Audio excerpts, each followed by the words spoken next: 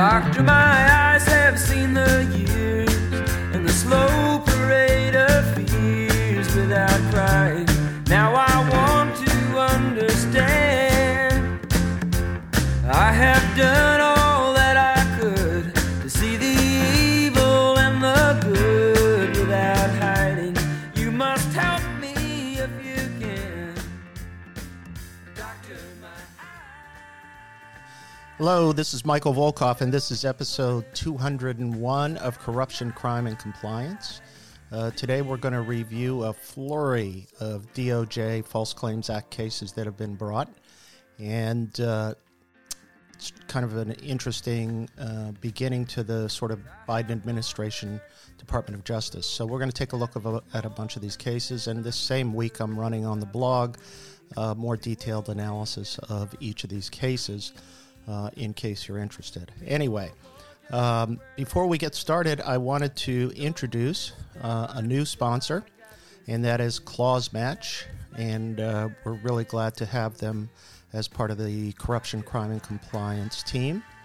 And let's listen to a word from them, and then we'll be back with the review. Are you looking for a policy and compliance management platform to help you automate tasks, organize data and documents, and collaborate across your compliance and risk teams? ClauseMatch is an award-winning regulatory technology company that provides policy management and regulatory change management solutions for financial institutions and other regulated companies. ClauseMatch's AI-powered smart document collaboration platform enables cross-functional teams to interact with, review and approve centralized policy documents in real time, with the precise audit trail mapping them to regulatory obligations on a granular level. ClauseMatch applies a deep understanding of the regulatory lifecycle and machine learning to standardize and automate processes and workflows across teams, reducing costs, speeding up implementation, and demonstrating compliance to regulators. To learn how to transform your policy and compliance management, visit clausematch.com or email evolve@clausematch.com. Okay, so let's turn to our False Claims Act review and take a look at some of these cases. I think, look, I've always said that the False Claims Act is probably the most powerful enforcement tool that the Justice Department has. And with its partner agencies, it's clear they're ramping up enforcement efforts. The Biden DOJ is definitely going to implement an aggressive False Claims Act program across healthcare, defense industries, and other government contractors.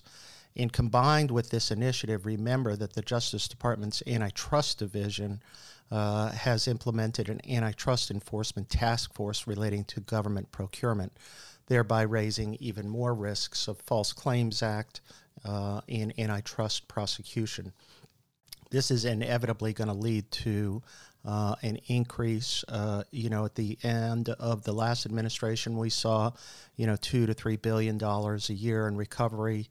At the height of the Obama administration, I think we saw close to $8 billion, and I think we're going to start to see the ramp up in enforcement in the next few years.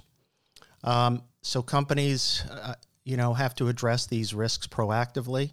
We're often, accused of marketing our services by spreading enforcement fears and scary scenarios of jail time for executives, but all of these scenarios may come to fruition, but risks have to be evaluated fairly, and compliance mitigation is an important strategic objective. There's no question about that.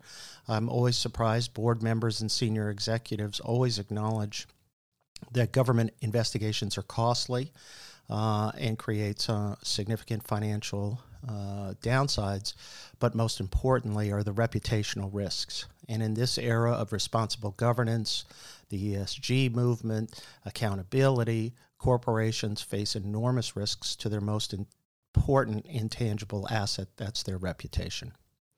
So the False Claims Act really stands as a major risk. Businesses have to depend on government business, including healthcare, defense, and other contractors, have to address the issues proactively.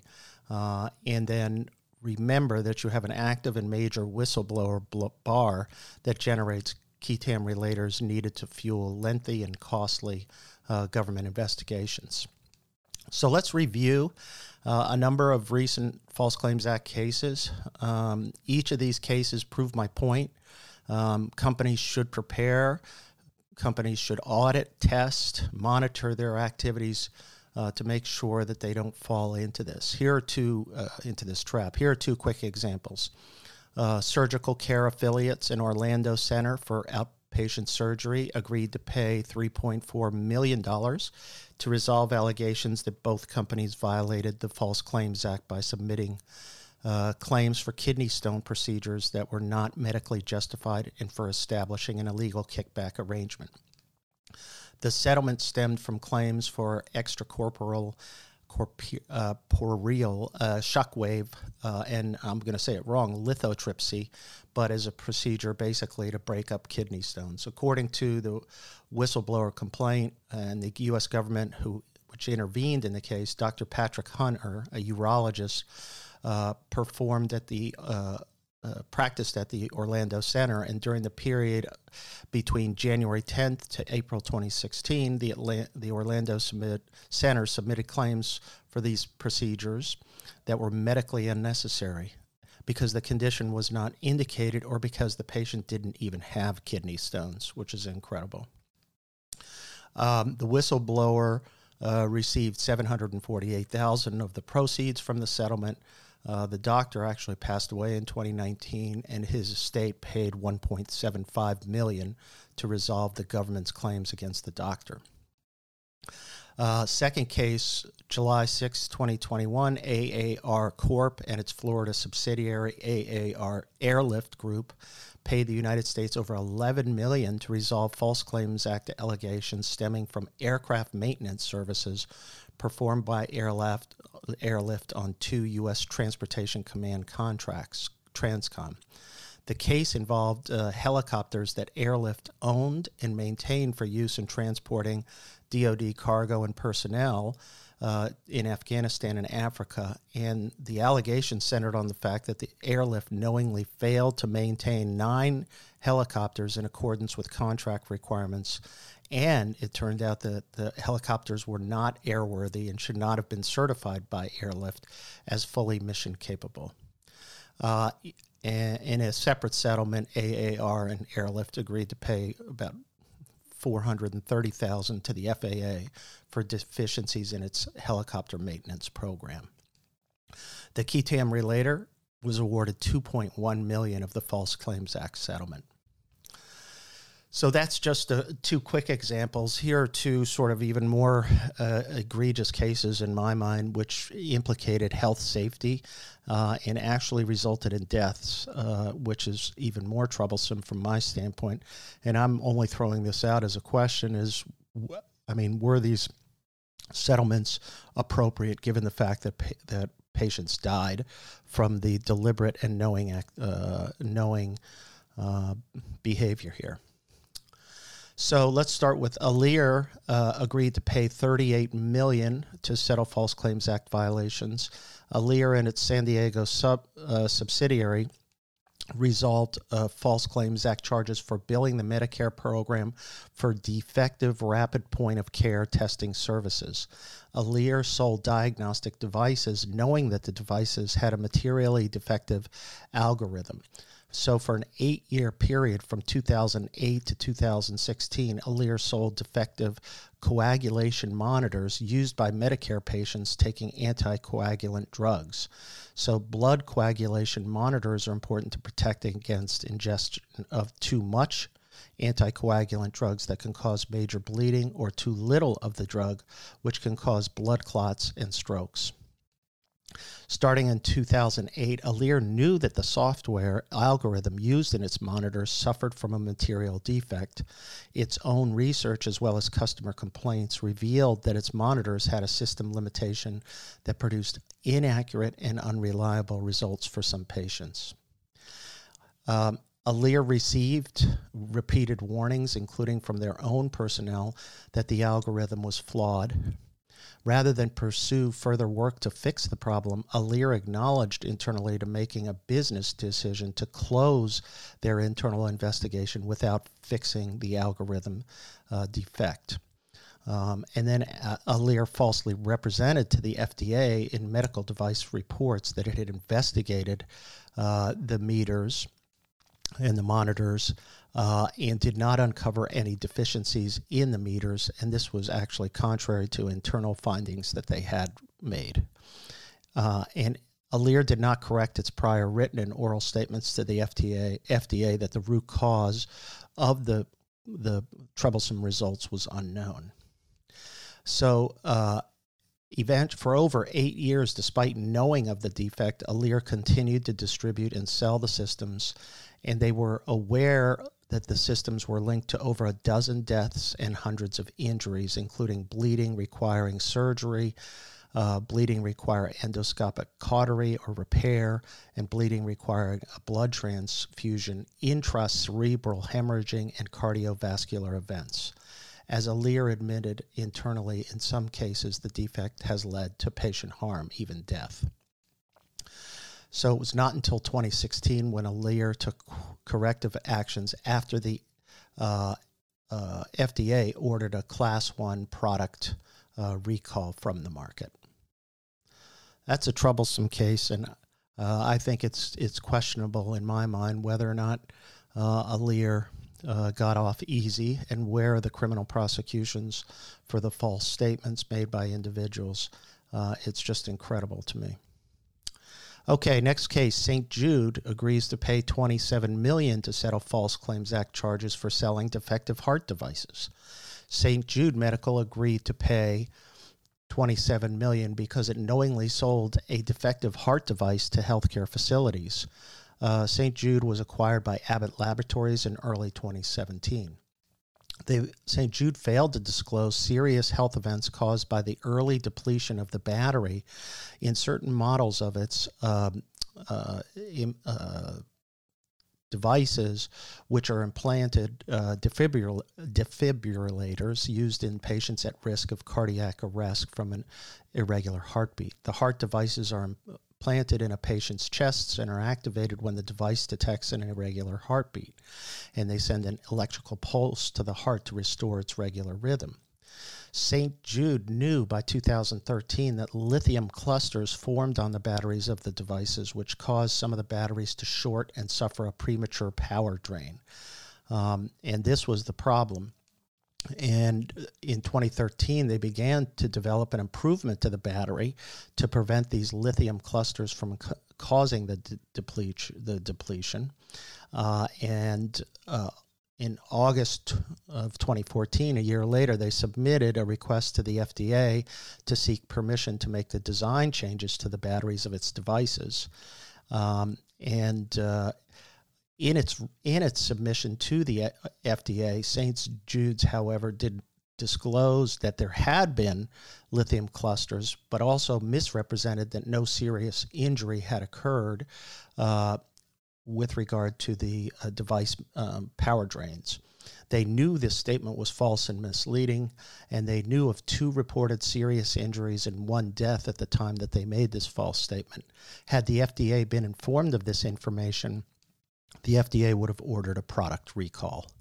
And St. Jude's continued to distribute the flawed devices. Later in 2016, they contacted the FDA and notified the FDA of the number of adverse events, which by then had reached 729, including 2 deaths and 29 events where loss of pacemaker services occurred. And then eventually, the FDA ruled that there had to be a product recall. And St. Jude stopped selling the devices. Nonetheless, thousands of defective devices remained implanted in patients. So the whistleblower, a patient who received one of these defective devices, initiated the False Claims Act suit, and the government intervened to reach this settlement. So now let's go back to some of the more traditional areas of False Claims Act cases, that being false billing or anti-kickback or even Stark Law cases. Here we had a case where Akron General Health Systems, a regional hospital system in Akron, Ohio, paid $21.25 million to resolve allegations under the False Claims Act that it had an improper relationship with referring physicians, and they basically were paying kickbacks to them and resulted in the submission of false claims to the Medicare program. Akron General was acquired in late 2015 by the Cleveland Clinic Foundation, and it appears that upon the acquisition, the Cleveland Clinic discovered the problematic physician payment arrangements and then voluntarily disclosed the matter to the government. So the settlement resolves claims that Akron General violated the anti-kickback laws and the physician self-referral law, the Stark Law, by compensating physicians substantially in excess of their market value to secure referrals of patients to the hospital system. The claims for the illegally referred patients violated the False Claims Act. The anti-kickback laws, remember, prohibit offering, paying, soliciting, or receiving remuneration to induce referrals of items or services covered by Medicare, Medicaid, or other federal health care programs. The Stark Law prohibits a hospital from billing Medicare for certain services referred by physicians with whom the hospital has an improper financial arrangement, including the payment of compensation that exceeds the fair market value of the services actually provided by the physician. The whistleblower in this case, Beverly Browse, the former director of internal audit at Akron General, initiated the False Claims Act case. She raised the compliance issues internally with the Internal Compliance and Audit Committee in 2015 and was subsequently terminated by the hospital system. She then brought a qui tam complaint, alleged that her firing was in retaliation for her efforts to report and remedy the violations of the Federal False Claims Act, and she received a portion of the $21.3 million settlement. Browse's counsel issued a statement that she raised in good faith issues regarding arrangements that Akron General had with certain physician groups. Those arrangements, she had concerns also about her termination and the circumstances surrounding it, kudos to her for bringing the issue, Akron General obviously didn't have a speak-up culture. Finally, let's just take a quick look at two criminal cases, false claims investigations that can quickly turn into a criminal case and these are one against a lab owner, a physician, and a nurse practitioner, two separate cases. But the FBI often initiates criminal investigations. It's part of its commitment to reducing healthcare fraud, and they work closely with Assistant Attorney General, AUSA's Assistant U.S. Attorneys, in prosecuting physicians, lab owners, and associates in criminal cases. In one example, the owner and a CEO of a Tennessee laboratory was charged via complaint with violating the anti-kickback statute for executing a massive fraud scheme involving Medicare billing. The owner was Fadel Al-Shabi, who was arrested in Chicago, returned to Tennessee to face criminal charges. He was the CEO and owner of Crestar Labs. Beginning in 2016, he engineered a scheme in which he contracted with marketing companies to target and recruit elderly patients and cancer patients who were Medicare beneficiaries to obtain their genetic material for conducting genetic tests. Al-Shabi his sales manager also was previously charged with a felony, which may have been an indication of their culture.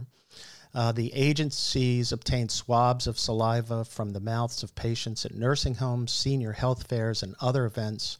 The tests were approved by telemedicine doctors who did not treat or engage the patients and usually did not speak to the patients for whom they ordered the tests. And then the patient or their treating physicians never received the results of the tests. In exchange for these orders, Al-Shabi paid illegal kickbacks and bribes for the doctor's orders and tests. Crestar billed Medicare $86 million covering the period 2017 to the present. Crestar was paid almost $14 million for these claims. In another example, in June 2021, a federal jury convicted a Louisville physician and a nurse practitioner for illegal distribution of controlled substances, conspiracy to commit healthcare fraud, and money laundering conspiracy. After a lengthy trial and 3 days of deliberation, the jury convicted Dr. Jeffrey Campbell and Mark Dyer, a nurse practitioner and a medical practice group, on 13 of the 22 charges. Between 2009 and 2016, Campbell and Dyer distributed oxycodone and methadone, Schedule II narcotic-controlled substance, and submitted fraudulent bills to Medicare, Kentucky Medicaid, and Indiana Medicaid programs for physical therapy, counseling, and exercise services. In submitting these false claims, Campbell and Dyer upcoded, and that means assigned codes to reimburse for services that were inapplicable and designed to secure higher reimbursement rates. Campbell and Dyer were convicted of money laundering charges by paying bonuses to incentivize the ordering of physical therapy services using higher reimbursement service codes for physician services when non-physicians actually delivered the services. So that gives you the range of where criminal cases can occur. And obviously the doctor and the nurse practitioner are awaiting sentencing, and you can expect they'll get serious jail time in that case, particularly after a lengthy trial like that. Anyway, so that's just a feel for the False Claims Act. And look, this is an incredible sort of flurry of cases. I think we're going to see more. Hospitals, practitioners, everybody should become more focused in this area. Audits are a critical part of testing and monitoring services, and it's important to do that as well. Thanks for listening. We'll be back next week with another important episode on corruption, crime, and compliance. Thanks again for listening to Corruption, Crime, and Compliance. Please subscribe to the podcast series. The Volkov Law Group believes that every company should have a robust ethics and compliance program. Experience and research show that ethical companies are better performers in the global marketplace. You can learn more about the legal and compliance services we offer at our website, www.volkovlaw.com.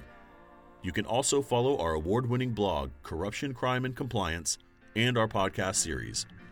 You can contact Michael Volkov at his email address, mvolkov@volkovlaw.com.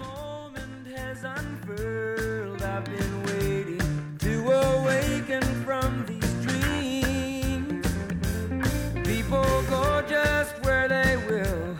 I never noticed them until I got this feeling that it's later than it seems. Doctor,